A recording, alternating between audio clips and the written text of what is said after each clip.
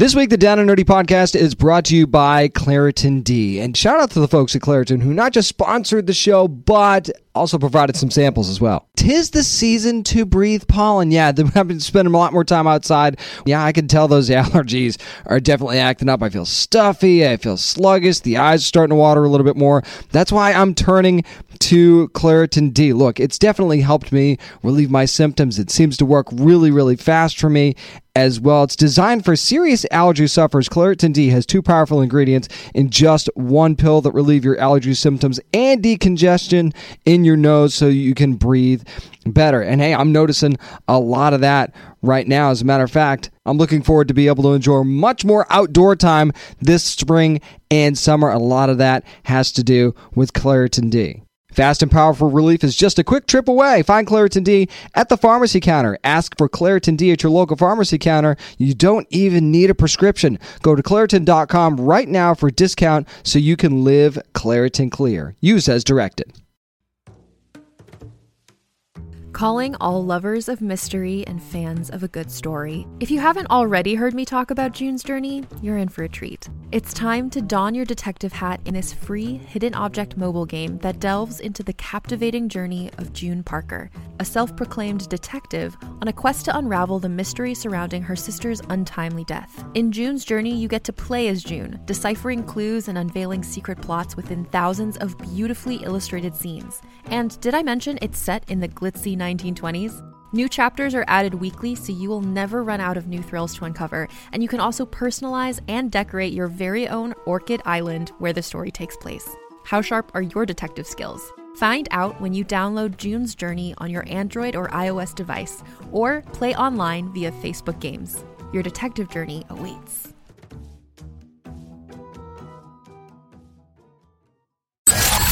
Spanning the nerd world and feeding your fandom. It's time for the Down and Nerdy podcast. Here's your host, James Witham.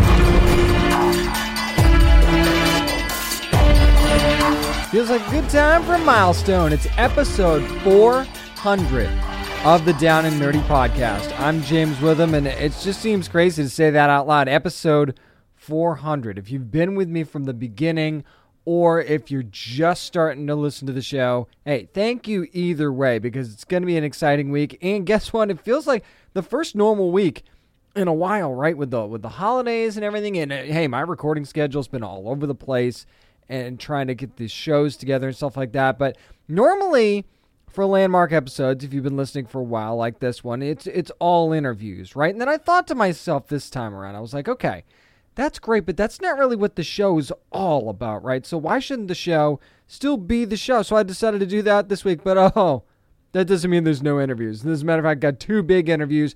Javicia Leslie, Batwoman herself, going to join me for an amazing conversation this week with a little bit of a twist, because I actually got to sit down with Javicia for like 30 minutes, but I'll only play a part of that interview this week, and I'll let you know where you can hear the rest of it a little bit later on. Also going to talk to the creator, author, and illustrator of Monkey Meat from Image Comics. Junie Ba will join me. Very cool, unique, funky story that we're going to talk about. And as far as reviews go, that's going to be a big part of this week's show, because I'm going to be talking about Season 4 of Cobra Kai. Going to talk about a new show from Fox called The Cleaning Lady. Also, my Better Late Than Never review of Venom, Let There Be Carnage, and so much more. Let's get things kicked off the right way. It's time to talk about the mid-season premiere of the third season of Batwoman with the star herself. Javicia Leslie is next on the Down and Nerdy podcast. Yo, this is Cam Rush Johnson from the cast of Batwoman, and you are listening to the Down and Nerdy podcast. Oh boy, has it been a wonderful season of Batwoman. Season 3 has been just crazy, and it's going to be coming back on January the 12th. We can't wait, but let's talk about everything that's happened so far with Batwoman herself, Ryan Wilder. Javicia Leslie, how you doing? I'm amazing. How are you, James? Javicia, I'm doing great. So let's rewind a bit to the end of last season, beginning of this season. When you go into last season, you're this brand new character, like literally a brand new character, putting on a very familiar suit that fans are very familiar with. You had to establish yourself last season. Talk to me about how was the vibe different going into this season than it was that first season for you? The first season, I was scared to shit. That's the first thing. No one teaches you how to be a superhero. You kind of have to figure it out on your own. And I wasn't coming on a show that a superhero already existed on. So it would be different if like I came on and Batwoman already existed or whomever else will become a superhero. Like I already existed. When I came onto Batwoman, there wasn't an existing superhero. So I literally had no one to say, oh, well, this is the thing about the suit. And also just to let you know, you won't really hear people when you have your cowl on. You only hear yourself. And like, I didn't get any of these things. So a lot of my journey at the beginning of the second season was really honestly the same as Ryan's journey, which was learning how to be a superhero, flaws and all, you know? And then going into the third season, I know that I can't hear anyone when I have my cowl on. I know like how the suit feels. I know how the stunts feel. I know how the harness feels when I have it on for a long time. I know what the hours are like. Like I know my co-stars and, you know, it's just like, it's different and it feels comfortable and it feels like home, you know? And I think that because I feel like that as an actor, as a person, it also shows in Ryan, in the delivery of Ryan. No doubt about it. Now, we saw Kate come back for a little bit last season, and we've heard her referenced a couple of times this season, but is it kind of nice going into this season, and for lack of a better way of putting this, like the shadow of Kate is now gone, and this is Ryan's show, and fans know this is Ryan's, period, nobody else's. Is that refreshing for you? Does it feel like, you know, now the wheels can really come off and this can really be Ryan Wilder's Batwoman? I think so much of last season was also Ryan wanting to bring Kate home. Genuinely. Because nothing feels good about taking over a role when you don't feel like it's yours to have or that it's not earned. And I think that going through the work of bringing Kate back, if Kate then said, yeah, you could be Batwoman, cool, great. Ryan would have felt accomplished and kept moving. But even if Kate said, okay, I'm going to take it from here, it would have felt more authentic knowing it feels authentic knowing that she did the work to bring Kate back. She did the work to bring Kate back. She sacrificed her life to bring Kate back. So, you know, Kate choosing to go and look for Bruce left the symbol there for then Ryan to continue. Also, Kate feeling like Ryan deserves to continue, that she's trustworthy, that she's earned it, that she is a protector of the city, you know? So yes, of course, as an actor, it is fun going into a season where Ryan is just Batwoman and that's it. Everyone in Gotham knows. Shoot, everyone in the world knows, you know what I mean? Real life, like, yes, that's really cool. But I think what's even more cool is I feel like she earned it. And she earned it by bringing Kate home. It wasn't that she found the suit and just kept it moving. She found the suit, she saved people all through season 2, and she brought Kate home and she offered her the suit back. And now that it feels earned. It doesn't feel, it's like it's hers, you know? I totally agree with that. Totally agree with that 100%. So now, I remember talking to you before last season and talking about what it felt like to suit up for the first time. So, of course, Cameras gets to suit up as Batwing. So what was it like for you seeing that from the other side and getting to see someone else suit up for the first time? Was that a cool experience for you? Yeah, it's so cool. First of all, Cameras is so talented and he deserves all of this. He deserves Batwing. He directed his first episode, just episode 11. And I'm so excited to just watch him continue to win. And it's just honestly an honor to even be a part of this journey in any way. But yeah, as far as him suiting up, it's been a lot of fun. It's been fun also watching him experience some of the things that I experienced that I think the cast didn't know, I was going through. Like, that suit does not regulate temperature whatsoever. I can't imagine it does. When it is cold outside, the suit is cold. When it is hot outside, you're sweating. Like, it does not regulate temperature. It's heavy, but it's fun. You know, they're still super suits and there's nothing more cool than that. And then there is this kid whose dad his granddad created the Batwing suit for him. And so, like, I'm talking about shoes light up, backpack on, everything. Nice. Cam get to see that, watching Cam see his influence starting to really impact like young kids and young kids of color. It's just really been freaking epic, honestly. You're heading into season 3. You knew that the Batman trophies were going to be a part of that. How cool was it for you knowing season 3, you're going to be just, it seems like iconic Batman villain after iconic Batman villains either being name dropped or seeing in the show. I mean, we've seen Professor Pig already. We've seen Mad Hatter. And we'll get to Poison Ivy a little bit later. But how cool was it knowing you were going into this season and you were going to get all of those familiar names to just start dropping on the show? And the fight with Killer Croc, by the way, was incredible. I didn't know it was going to be this many. I knew that we were going to have a few, but I think DC loved the idea and they just started throwing characters at us, so to even get Poison Ivy, I know we're going to go into her later, but to even get Poison Ivy, like, it's not easy to get these characters. I don't know if anyone knows the process. Like, people always say, oh, we want to see this person on the show, that person on the show. If the character exists in film, especially if they're big in a film, 90% of the time, we can't get them on TV. So it's like, we can't get Catwoman because Catwoman is a huge part of the Batman for Zoe Kravitz's portrayal. You know what I mean? So we're not going to be able to get Catwoman. We may be able to get things influenced by Catwoman. So to get characters, oh my gosh, the amazing villains that we've gotten has really been just so cool that DC has trusted us with these characters. And we've had the most amazing actors portray these characters. We've had perfect storylines for these characters. And so it's just been fun. I literally feel like I got picked up and thrown in the middle of a comic book. Like I did last season too, but especially this season. I feel like I got picked up and thrown in a comic book. And every episode is a new edition, a new copy, or a new issue of a comic book. And it's Batwoman and it's Alice and it's Killer Croc. And that's that episode. And then this one is Professor Pig, but then you also got the drama with the family, and then that's that episode. So it's like really cool. I love it, and I really love what you guys have done with it so far. I'm talking to Javicia Leslie, of course, the star of Batwoman, which is going to be returning to the CW on January the 12th.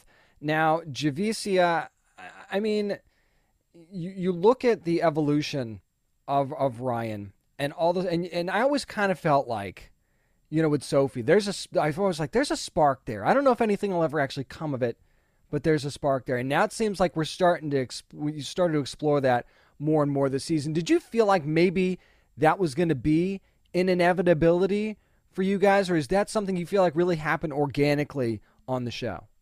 Okay, so first of all, two things. Who said that it is going to happen? There's vibage. I'm just saying, there's some serious vibage. And I'm not saying it's a sure thing, but I'm just saying there's been some winks and nods and smiles and all these. I'm just saying. I mean, I've got eyes, is what I'm saying. And then second of all, if said thing did say happen, we were told the actual opposite. So second season, my first season, we were told no, that Sophie and Ryan will not be in game. So I don't know. Knowing that you're going to be getting Poison Ivy is one thing, but how surprised were you guys when you found out that it was eventually going to be Nicole and that was actually going to evolve the way it did? Because I think that the way they told that story and the way they brought that about was really clever. This season's just so good. I think that we were told, we knew going in that Nicole was going to evolve into Poison Ivy, but the magnitude of what that means, can we just stop and take a second and look at what this show is doing? I'm totally willing to do that. Let's do that. And maybe it's hard sometimes because you can hear a million positive reviews and it's that one negative thing that you read that you remember, you know what I mean? And I kind of want to comment on that to say that it is very easy to judge something when you are the majority and you've always been represented, because you don't feel underrepresented. You don't feel lacking. You see yourself constantly. You know what I mean? The importance of the barriers that this show has broken. I just don't think and I'm not saying it because I'm in it. I'm saying it because I watch a lot of television and I've never seen anything like this before. Like Nicole Kang is our first Asian Poison Ivy. You know what I mean? Cameron Johnson brought Batwing to live action. Like we are literally breaking barriers and showing that, there is no race to these superheroes. There's human experience. And now we're given a chance to see this human experience through every lens, not just one lens. And it's like Poison Ivy can be Asian. Poison Ivy can be it, you know, and I absolutely love it. And I just think that, you know, no matter how far we go, how long we last, there's going to be a moment in the future where people are going to look back and say, wow, like they were brave. They were bold. They put everything on the line. They risked everything. Caroline risked everything recasting my role. Like they could have obviously hired an actress to play Kate Kane, even though I always think that's kind of difficult, you know, but they could have done that. Or they could have just hired someone else that was of the same race and found a way to create a family tie. You know what I mean? They could have done that. Oh, yeah. But it's like, instead she made this bold move that could have ended the show. Because we all know that a lot of the Arrowverse fans have their picks of what they believe a superhero should look like. And I think that another thing the show did was it started to unveil a lot of fans that were actually there in support of this, that have been waiting to be represented, that have been waiting to see all of these different types of characters be portrayed in all these different kinds of ways. So I don't know. I just thought about that while we were talking about Poison Ivy. Poison Ivy is epic. I grew up watching Poison Ivy. I've seen Poison Ivy in several different ways. And to be able to be on a show where this dynamic actress is playing this character so beautifully and is having so much fun playing this character, but more than anything is the first of this character. I just think it's amazing. I'm just happy that we got Poison Ivy at all, because I've been waiting for that character so much. And the fact that it's Nicole, even better as far as I'm concerned. So I'm really psyched to see where that's going to go. There's definitely one other character that I want to talk about. Of course, she's been a mainstay on the show, and that's Rachel Skarsten's Alice. And of course, you've gotten to work with her a lot more in the first half of the season. What was that like, bringing her into the Batcave, having Alice be a part of that? Because that had to be so much fun shooting those episodes. First of all, I love and adore Rachel Skarsten. Oh, so do I. So I'm right there with you. I think that she is literally like a delight. Like she just has this most amazing energy and presence. And I have so much fun with her on set. And so Ryan and Alice's relationship, especially in the beginning of the season, having to be like that buddy cop relationship, it made it so much fun because, yeah, these characters hate each other, but Rachel is so funny. And so all of a sudden, you know, cameras who never really worked with Rachel and I, like all of us are in the Batcave and like we're cracking jokes and like Rachel likes to make me break. So I suck at maintaining. If you are in my eye line and you do anything that's funny to me, I'm going to laugh. And pretty much everything is funny to me. And so Rachel tends to make me laugh and break every single time I work with her without fail. Sometimes she doesn't even try. She's just existing, but she's so funny. She's so funny. I love the fact that they put our characters together because it makes work fun. I mean, work is always fun, but it makes work extra fun. Oh, I can imagine that it makes work extra fun. You just want to give more Blu-ray and DVD extras. That's all you want to do. You want to make the blooper reel longer. It's okay. There's nothing wrong with that. You know, speaking of blooper reel, I'm very proud of myself because I stopped dropping the F-bomb. So this blooper reel will give the F-bombs. No more F-bombs on the blooper reel. That's a spoiler. That's a spoiler for the season 3 Blu-ray right there. There's going to be no F-bombs from Javicia. Oh. Well, okay. Well, she says, we'll have to wait and see. So one thing that I was really excited about too, you see the name Robin Givens getting cast in anything, and it suddenly it's real. And the fact that she ends up playing your mom on the show, and you got to tell that story this season. What was it like being able to tell that story? And with Robin Givens, and then bringing her brother into the mix, and what that evolved into. I grew up watching Robin Givens. I'm a huge Boomerang fan. Oh, yeah. More than I should admit. I've never told her that because I don't want. Sometimes as actors, you don't know the actor's experience with a certain project. So I don't ever do that to actors. I had to do it with Kyler because I felt like the fans were going to tell her before I could tell her, and I didn't want her to be weirded out because I voiced my obsession with Grey's Anatomy so much. Like it's in news, it's in articles, it's in magazines, it's in video interviews. So I don't need her to find this out after we just spent a week together on set.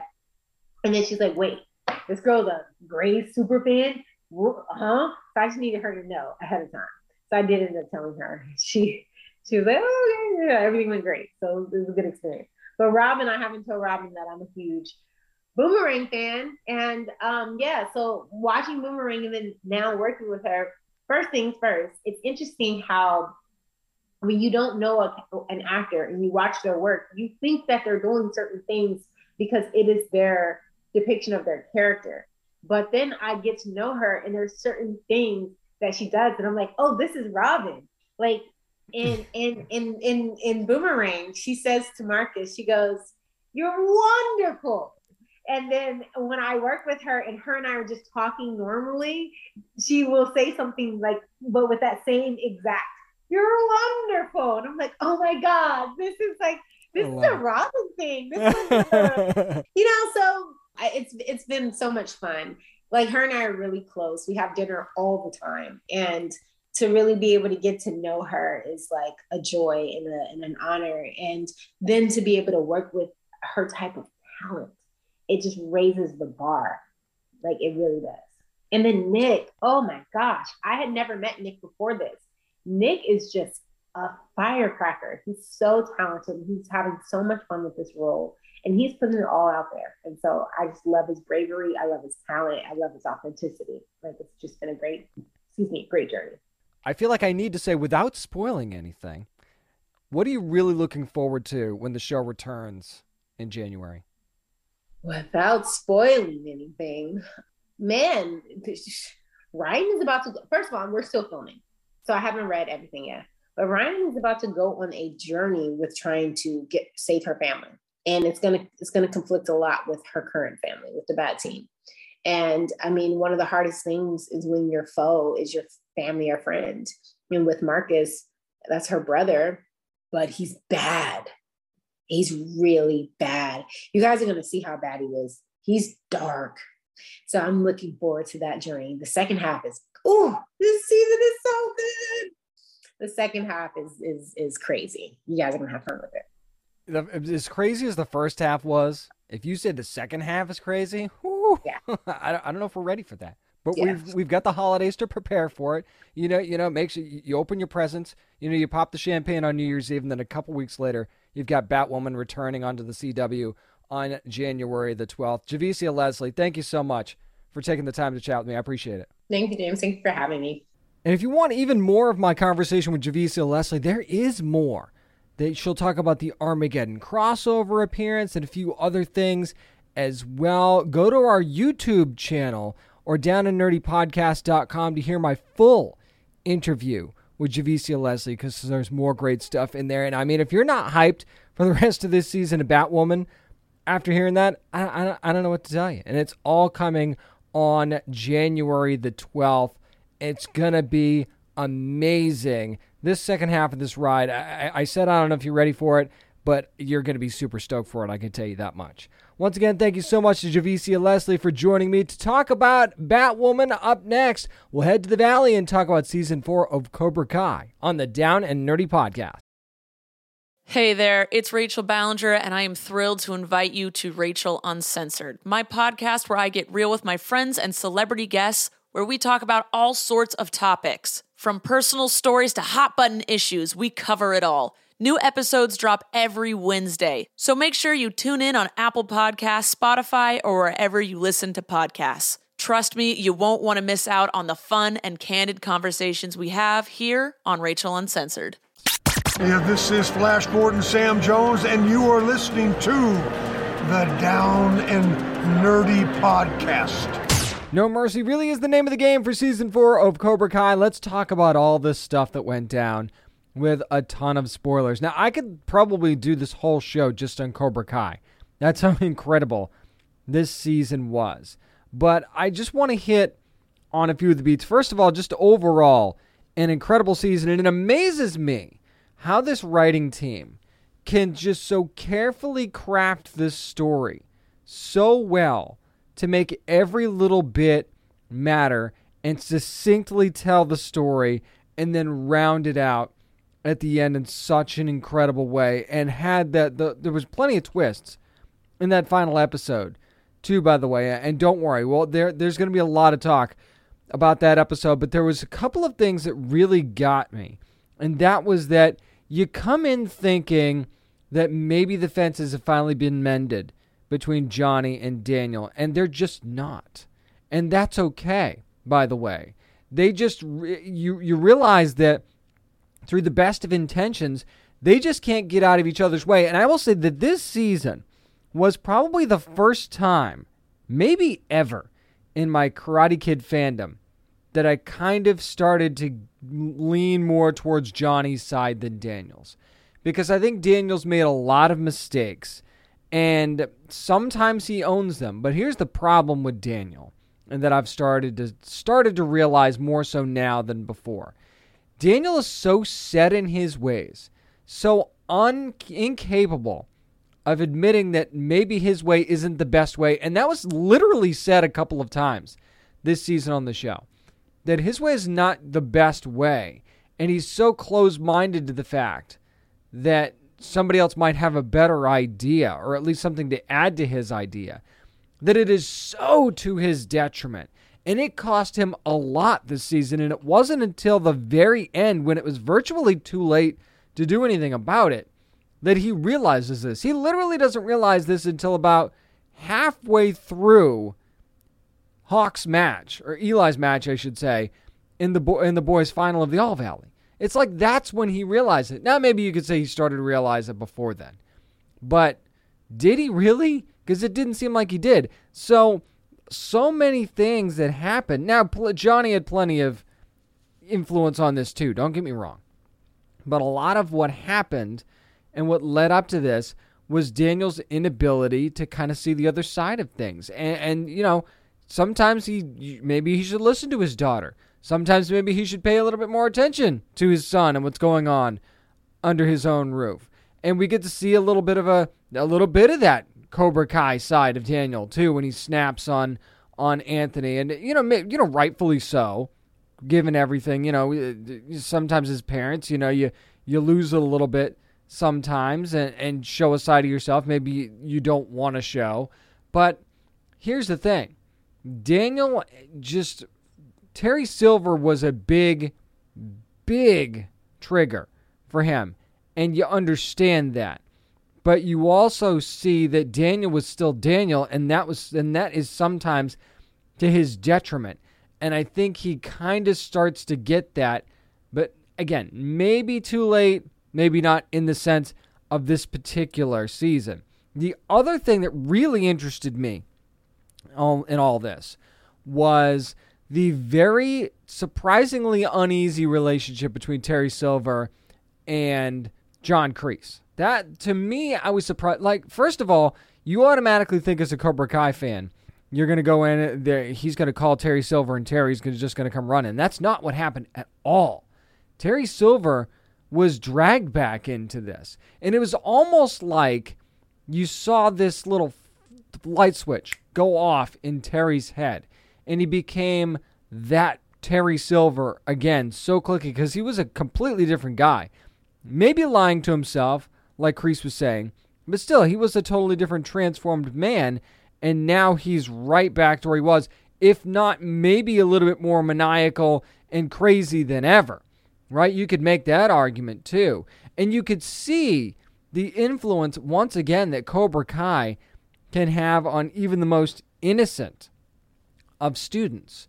And that's what interests me. But then when Terry Silver starts talking about weaknesses, I think that it was a very self-aware moment for the show.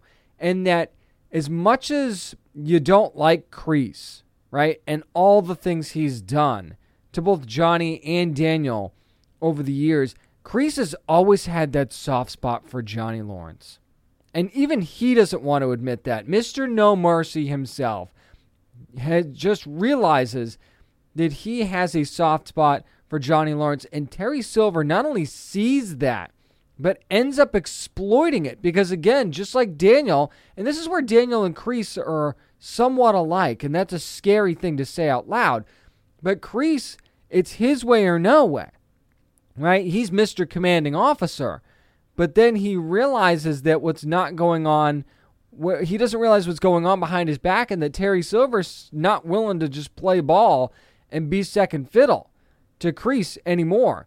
So Terry Silver crafts this evil, maniacal plan to get Kreese out of the way and take over Cobra Kai, which I thought was very, very interesting, and that'll be a very interesting plot point for the next season. But I also have to praise this season for the swerves that we got, right? Because you automatically think from the very beginning it's going to be Miguel versus Robbie in the boys' final, right? That's just the way it's going to be. It's just set up way too well. And then you think Miguel gets hurt again, and that's not necessarily the case, but it's the emotional scars that get Miguel this season, finding out his mom is with Johnny. And then when they have that moment, that perfect moment, which almost looked like a mirror of when Daniel helps a drunk Mr. Miyagi into his bed. Remember that scene from Karate Kid?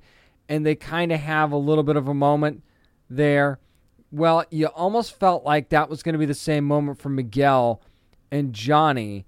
And then when the I love you gets dropped, and he says and Johnny says I love you too, Robbie, and you just see Miguel shatter into a million pieces. That was such a heartbreaking scene, but such a huge turning point in this entire storyline, because you knew that Johnny never really let go of Robbie, and that's his son. How could he? But in the moment where he's had plenty of chances and acted like a father to Miguel, and all Miguel wants is for Johnny to be all in as his dad, and he's just not. And now Miguel thinks he's never going to be. So then when Miguel chooses not to fight, and now he's going to walk this path of his own, which is going to be a very interesting thing also coming up in this next season, you end up with Eli and Robbie in the boys' final, and Eli's journey suddenly became much more important than you ever thought it would be heading into this season, and realizing that he didn't need to be Hawk. He already was Hawk. He already had so much validation in his life, and he ends up going on and winning the whole thing, which, again, a huge, huge swerve in this story that I was not expecting. Now, when it comes to the girls' final and all the friction between Tori and Samantha LaRusso, you kind of knew that they had to put that one in the final, right? There was almost no other story that they could go with. Although the Eagle Fan Karate adding that girl at the end, who I love, by the way. I hope we see more of her in the next season as well. That was an interesting twist, but you knew it was going to be Sam and Tori in the final, especially with everything that was going on with Sam's mom and Tori and trying to help her and that whole mess that happened throughout the season. Tori winning didn't surprise me.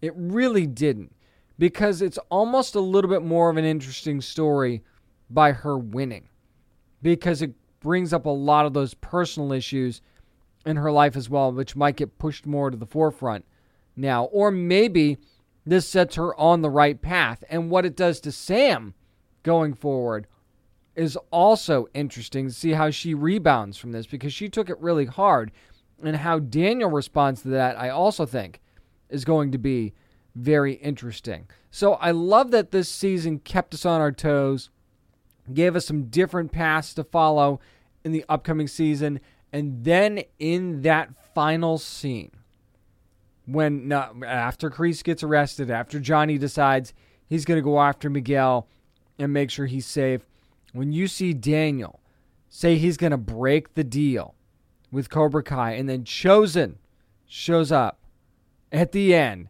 they're going to form the alliance to take down Cobra Kai.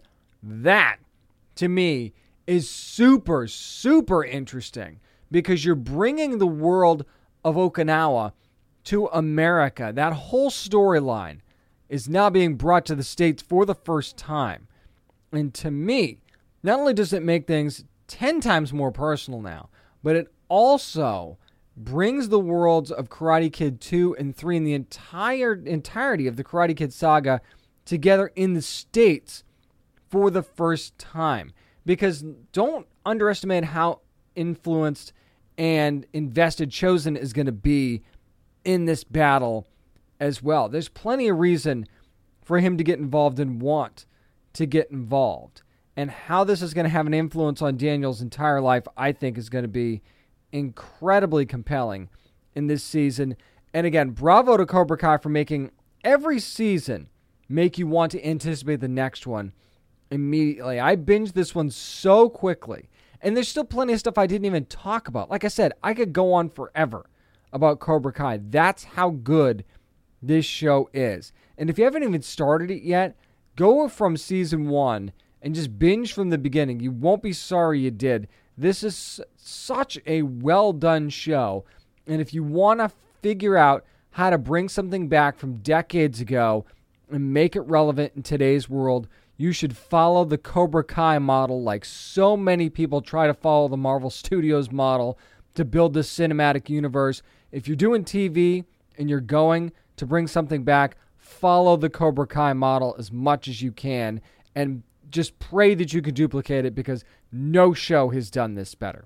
That's going to do it for my spoiler-filled review of Season 4 of Cobra Kai. Up next, how about a little better late than never review of Venom, Let There Be Carnage? We'll do that next on the Down and Nerdy Podcast. This is comic book writer Elliot Rahal. And Donna Kate. And you're listening to the Down and Nerdy Podcast. One of the things I'm going to be doing in the early part of this year is writing some wrongs and reviewing some movies I didn't get a chance to review because I didn't get a chance to go to the theater to see them on. We'll start with Venom, Let There Be Carnage. And yes, this is going to be spoiler-filled, so just be ready for that. And, you know, as much as I love what Andy Serkis tried to do here, and there was some amazing special effects in this movie. They did a great job with Carnage in that presentation, and Venom looked really, really good as well. The CGI was definitely really good in this movie. I gotta say, this thing was a bit all over the place, and that really seems to be an understatement. And one of the things I actually liked about the first Venom movie was that the humor was a bit of a surprise in the first Venom movie. Whereas in Venom Let There Be Carnage, it's like they got such praise for that. They decided to try and lean heavy into it in the second movie, and it just didn't work. It felt so forced at times. The only time I actually laughed when I was watching this movie was during the end of the mid-credits scene when he's in that guy's hotel and he has and the guy's like, "What are you doing in my room?" And Eddie Brock's like, "You know what? Yeah, hey, what do you want me to say, dude? I don't know." So that to me was the only funny part of the entire movie, and that if you're trying to lean heavy into the humor, that's not a good thing. And even the whole confrontation between Eddie and Venom, where they split for that time during the movie, you understand that they have their problems, and you know that goes back to the first movie as well. But it just didn't feel genuine. I didn't feel that disconnect. You know, it's like they fought, and there was some overreactions, and Venom takes off, sort of thing, after they kind of trashed the place and beat up on each other. It just didn't feel A, necessary, and B, productive for the movie. And to drag it out as long as they did too, I don't understand why you do that either. That just didn't make any sense to me. What I did really love is Cletus Cassidy. Woody Harrelson did a fantastic job as the maniac that is Cletus Cassidy. And I love the little, the serial killer trail of breadcrumbs thing. And then once that blows up in his face and he realizes that things aren't going to go exactly the way he wants them to, that makes him go even more mad. And I really loved that.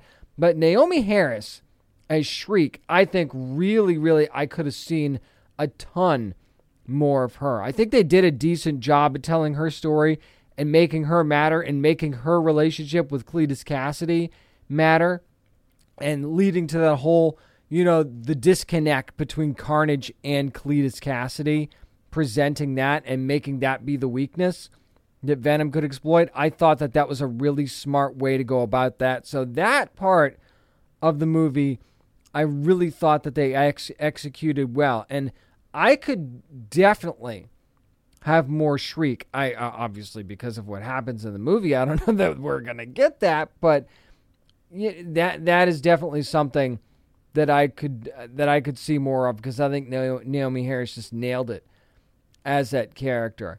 I loved the dynamic between Dan and Venom, and how there was kind of a redeeming moment for Dan there, right? Even though, and it's clearly it's clear that Ann and Eddie are just not going to happen.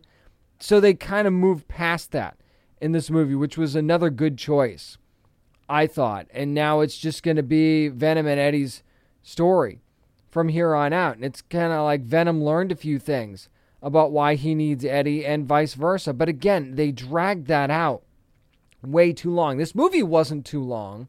An hour and a half was a good speed for this movie. I like that they didn't really... There wasn't time that felt like it dragged out, but I do feel like they wasted so much of it on this little tiff between Eddie and Venom, and they could have resolved that a lot quicker than they did. I love that they sell Detective Mulligan as a douchebag. That was kind of fun for a little bit, but it just felt like this whole story could have been better. It felt like there could have been more carnage. Like we definitely got some good carnage moments, but he didn't wreak havoc like he could have. I know he wreaked plenty of havoc, but there could have been so much more of it. And it could have been so much more visual for us. And I get that's more expensive, right? That costs more money. But you would even maybe show the aftermath of that. I could have had more of Cletus Cassidy / Carnage and Shriek just wrecking the city, or just causing just mass hysteria, instead of having the tiff between Venom and Eddie be so much of a part of the story. Them not getting along is fine, but the fact that they dragged it out as much as they didn't make any sense to me at all. So again, I thought there were plenty of missed opportunities in Venom Let There Be Carnage. Was it a terrible movie? No. Was it as good as the first one? Absolutely not. Do I think there's still a future for this character? Yeah, definitely. But you have to do this the right way. And is shoehorning him in to the MCU now, or into the Spider-Man world, the answer for that? Maybe it is. And I guess the mid-credit scene kind of teases that in some respect. We'll just have to see where it goes from here. But this is a pivotal point for this character. If you want to see this character again and have this character be successful, you're going to need to make it make more sense than it did for this movie. I don't necessarily think that this was a wasted opportunity for Carnage, but I definitely wish that we'd seen a little bit more of what Carnage was capable of, instead of kind of the petulant fighting that we saw instead. So I'm kind of middle of the road on Venom Let There Be Carnage. One of those kind of cable movies where if it's on in the background, would I leave it on? Yeah, maybe. I might leave it on. But, not the hit that it certainly could have been. That's going to do it for my spoiler-filled review of Venom Let There Be Carnage. Up next, going to head back to the TV world and talk about the cleaning lady from Fox. Why should you be interested in this show? I'll tell you next. I'm James Witham, and this is the 400th episode of the Down and Nerdy Podcast. Hey, listeners, this is Peter Shinkoda from Daredevil. I play Noble, and you are listening to Down and Nerdy Podcast. Trying to make our 400th episode as spotless as possible. Why not talk about The Cleaning Lady, a brand new show Monday nights on Fox. And one of the names you'll recognize and one of the faces you'll recognize immediately when you see any part of the show is Elodie Young, who plays Thawny De La Rosa on the series. Of course, you remember her very memorable role as Electra Nachos in Marvel's Daredevil. And in this show, she actually plays a woman who has come to America to seek medical treatment for her son. Her son has a rare medical condition. The best place to get him treated is here. She was actually a doctor in Cambodia. And now in America, she's forced to work as a cleaning woman and work these menial jobs. And, you can see the frustrations that come with that. You just see how she's treated in general. It's just awful. And she's trying to take care of her family, do what's best by her family, who not all of her family can come over to America either, and that's part of the story as well. But one of the things that will really grab you about this show is just how smart she is and how just quick thinking that she is, and the fact that she takes no shit when she, you easily could, right, in her position where she is trying to lay low, but she gets to this point where she's like, I know my worth and I'm tired of the world not knowing it, and no matter what happens, I'm going to push that to the max, and I'm just not going to settle for anything less. And there's something so refreshing about that early on in this show. That's something that could have been realized in like episode 2, 3, 4, especially for the fact that she's cleaning up messes for a crime boss at this point. That's the twist of the show, is that she accidentally witnesses a murder, and now she's kind of forced to do these cleanup jobs for this crime boss, Armand Morales, who's played by Aiden Canto. And that is a very intriguing part of the story as well, and how their relationship is already starting to change in the early going. But, there's times where, she could have been the scared. They could have played this off as the scared mom who just, doesn't want anything to happen to her family. So she does this reluctantly, and she's still doing it reluctantly, but she's not doing it with fear. And fear could have led this show right away, and it didn't. And I love that they made that choice. Instead, she pushes back pretty quickly, actually. And she's just tired, so tired of being taken advantage of, that she is going to push for what she thinks that she deserves, even in this unique and terrible situation. And even though what she's doing is very morally questionable, you still find yourself rooting for her for all of the right reasons. But at the same time, you see her, she spends a lot of time with her sister-in-law, Fiona, and she criticizes Fiona for wanting to sell drugs to work at this exclusive club, which, of course, Fiona ends up deciding not to do. And then you turn around and be like, well, look what you're doing. And you're obviously not saying anything. How is that better? And that's the kind of question that you can ask. And that's the kind of thing that you kind of, it's part of the intrigue of the show, I guess is what I'm getting at. And this show is so interesting for so many reasons, because, you feel the family dynamic right away with her kids and her extended family too, right? And then you also feel the tension already starting to build for what she's doing for this crime boss. And apparently there's another boss that she needs to worry about who is not quite concerned about her well-being. Let's just put it that way. And where this show can go from here, and you see at the end of the first episode, the FBI getting involved as well, and how that's going to certainly, because being an illegal, they can kind of twist some screws that you wouldn't necessarily be able to twist otherwise. So obviously her son's going to be used as a pawn at some point, it seems like, but also her immigration status will certainly be used against her at some point as well. But there's so many different angles that this series can go. There's so many interesting things about, the things that she's going to have to clean up, or how far she's willing to go. What's that line? How far Armand is going to end up making her go, as he seems to like her more and more. Even in one episode, you can tell how much he just genuinely likes her for whatever reason. Now, will this be a romantic type thing? Maybe that's going to be part of the intrigue of the show as well, and to the degree that she's even going to really be interested in that, because Thani is so independent and so laser focused on her family's well-being that I'm not sure she would even go for something like that. And again, talking about her family here, that would put her family at a great risk as well. So is there going to be a little bit of push and pull about how much you're going to root for her and question what she's doing and the choices that she's making, and maybe put yourself in that situation of, what would you do in a similar situation? But I think that the show is very well crafted. I think that it's very well thought out. And it's one of those things where if you're a fan, remember the Dark Horse story Lady Killer by Joel Jones? If you're a fan of that, this is kind of, it reminds me of that a little bit. So I would say that if you're interested in that, if you're a Daredevil fan who just loved Elodie's performance as Elektra, I think you'll really love her in this series as well. And just props to the executive producers and showrunners of the series for making a very compelling first episode. This is a show where you might not have thought about watching it at first, and you're like, maybe that's just not for me. I think it's more for you than you think it is, and you need to give The Cleaning Lady a shot. Monday nights on Fox is where you can watch. You can catch up on the Fox app as well.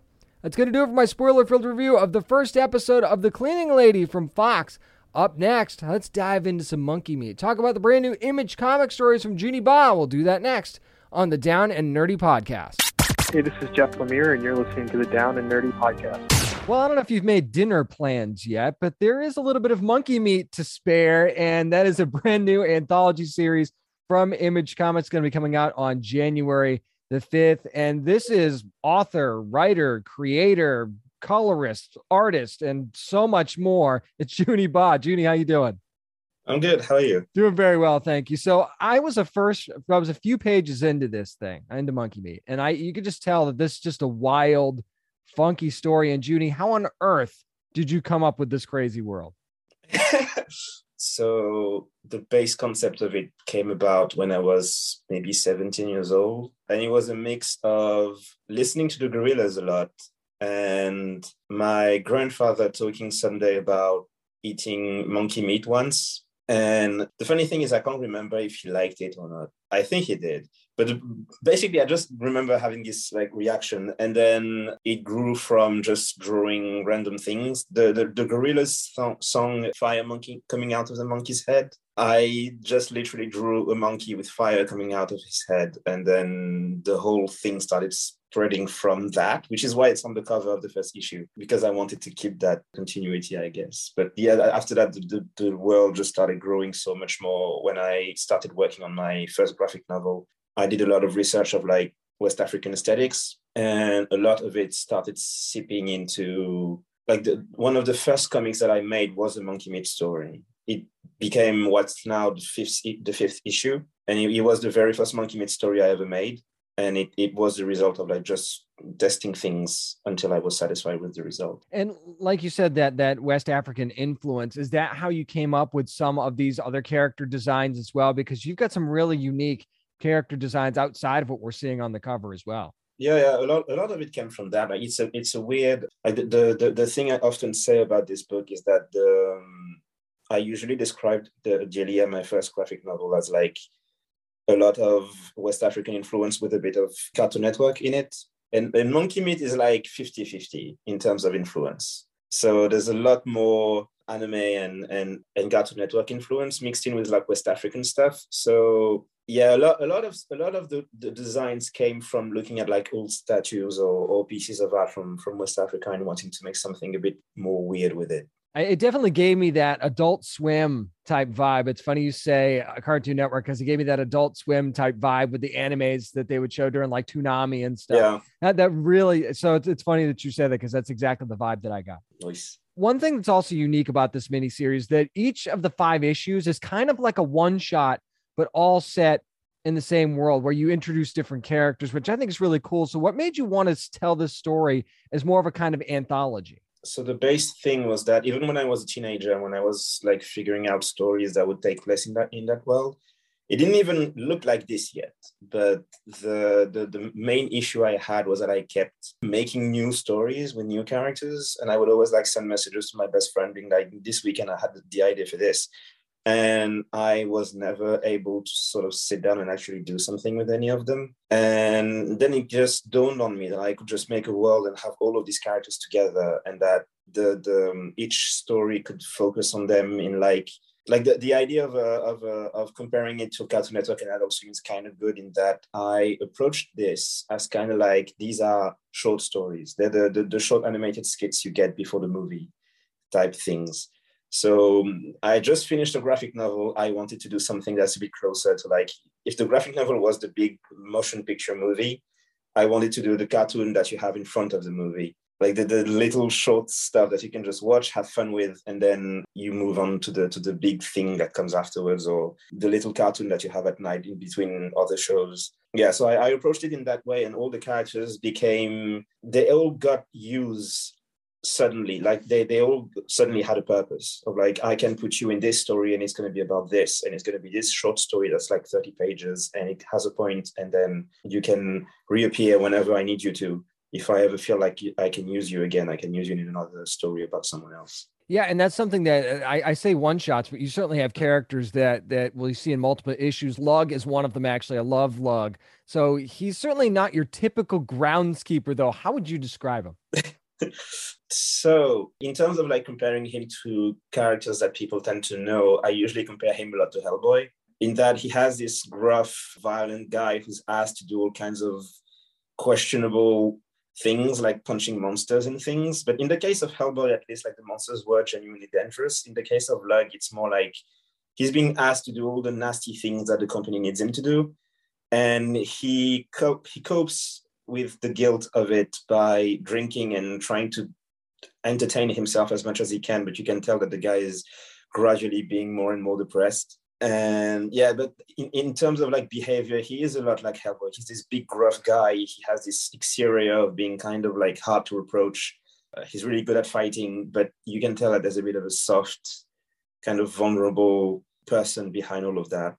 Man, that is such a great way to describe him, saying Hellboy. That when you guys read the first issue, you'll understand why that's such a great connection. So let's talk about the Monkey Meat Company for a second, because they're more than just meat. We find that out in the first issue. But how much will we learn about this new secret compound as we go into future issues? Because I don't want you to spoil anything, but this is some serious stuff. See, even that one just came from me drinking orange juice a lot. So I was just like, I'm going to make some kind of supernatural yellow thing that can sort of become the tool that I can use to get stories going. And so like that's why every cover of the miniseries is yellow. It's all to do with that. And the whole point of the whole series would be to have, say, 5 issues in 2022. And then if it works well enough, to have another 5 issues the following year. And that compound just keeps coming back, because the whole idea is that the Monkey Meat Company is destroying their environment, and gradually you start seeing how it can even affect them negatively. And I want to make more and more stories that use this very specific product that they made and how they created their own downfall through it, and even ask the question of, can the downfall even happen? Because it's kind of like Amazon or Facebook or other companies like that, where it feels like now that they're here, you can't get rid of them and they have control over so many things. So the first wave is really more of books. The first wave of books is really more about the Monkey Meat Company seems so impossible to defeat. And I want to see next year, maybe, if I can, like, I already have stories that I have made where the compound becomes more and more important. Nice. As a matter of fact, when I was reading this, I felt like there was a lot of symbolism in these issues, and stop me if I'm reading way too much into this. So would you say there's kind of a statement about how larger than life corporations treat, not treat their employees so well, or how they treat them, and maybe how they prey on most desperate consumer groups as well? Because I was feeling that. It's certainly in the first couple of issues. Yeah, it's kind of like, it's kind of funny, because it's not necessarily like I approached this with a very specific message. It was more of I want to create a world that's kind of a hyper version of the one I feel like I live in. So every story has a different point. And I try to keep them not necessarily vague enough, but at least open enough that you can get your own conclusions from what you see. I'm just showing you. Every issue is about showing you a situation, something that happened to one of the people living in that world, and then you can make your own conclusions from what you saw. Yeah, but the themes definitely tend to revolve around the abusive behaviors of corporations and this overexploitation of resources and even attention in some ways. Like the more I start working on the new stories, the more I'm starting to think that I'm starting to notice that I I want to tackle fan culture at some point. I'm just not exactly sure how I would do it. But yeah, the whole idea is this: that I made a world. There's going to be stories that take place in it, and I want you to be able to read it, make your own mind of what you see. This is only the beginning. We're talking to Junie Ba, who is the creator of the Monkey Meat universe. Let's just call it that right now. And it all begins on January the 5th of 2022. Now, Junie, you could kind of argue that Monkey Meat Island is also a character all by itself. What's the strangest thing about this place? I can't tell you yet. Oh, that's fair. And that means it's good too, by the way. Like when you hear somebody say that, that means it's going to be really good. Yeah, like the place has like, I almost want to say it's kind of like Neverland in some ways, in that there are so many aspects of it that you don't get to see yet in those stories. And I really want to, like, right now I'm just exposing people to this idea of this is an island where corporation reigns, and you could walk in the jungle and bump into a giant monster, and that monster just needs money from you because he has rent to pay. But over time, I want to bring in more and more weird things because the basis is already there. You just don't necessarily see it because I just put crumbs that you can't tell are crumbs until I get to actually finish what I want to do. It's weird that you say that because my eye was saying there's Easter eggs everywhere, and I just don't know what they are. So it's one of those things. So trust me, I'm paying attention. One of the things I also really love that you do in this story is you make the Monkey Meat Corporation kind of the overlord of your own story, which I think was really, really fun. You almost made them the Comics Code Authority for your own story, which was really cool. Was that something that you really wanted to do? Maybe add an element of humor and even mystery to the story as well? Yeah. I mean, the whole idea was, I think it's because of, how can I describe this? So when I was a teenager, there was introduced to the idea that governments were kind of working more for corporations than corporations working for governments. And or just the idea that politicians would act according to the needs of corporations.